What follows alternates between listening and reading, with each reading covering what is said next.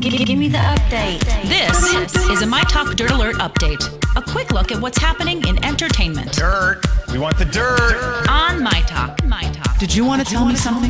This Dirt Alert update is brought to you by Indeed.com. Gisele Bündchen is on the July cover of Vogue, and she's talking about being a model of the old guard, one who would not be seeking Instagram fame if she could help it, of building a career based on social media. Gisele said, "It's not my generation. I have to be honest about that. I'm older, wiser," adding, "If I had to promote myself in the way girls modeling now have to do, forget it." Now, Gisele has issued a statement saying that she was misunderstood and that she admires younger models of social media savvy. You can't take it back. You can't say both things, honey. Just own your truth. By the way, she's like 38 years old. Yeah, but I mean, in her defense, the world really has become a terrible place.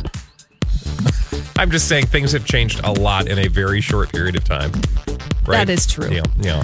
Ellen DeGeneres is going on her first stand-up comedy tour in 15 years this summer. It will be a limited 3-city, 8-night tour in August, with the Seattle performances to be filmed for her first Netflix comedy special. Remember, DeGeneres began her career in comedy clubs in her hometown of New Orleans, and her 2001 and 2003 HBO specials earned multiple Emmy nominations. Kudos. What? Excuse you? It's Greek. It's all Greek to me. Yeah, basically.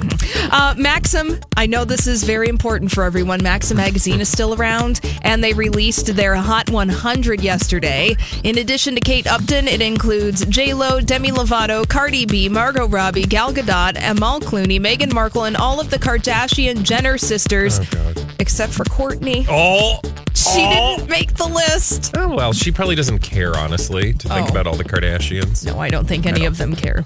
I just found out that MAXIM magazine is still a thing. I mean, the fact that that's, still being sold in perhaps magazine stores. I don't know. Barnes & Noble? Okay, sure. Yeah, that one. And finally, The Incredible 2s is out this weekend. It's up against the Jeremy Renner comedy called Tag.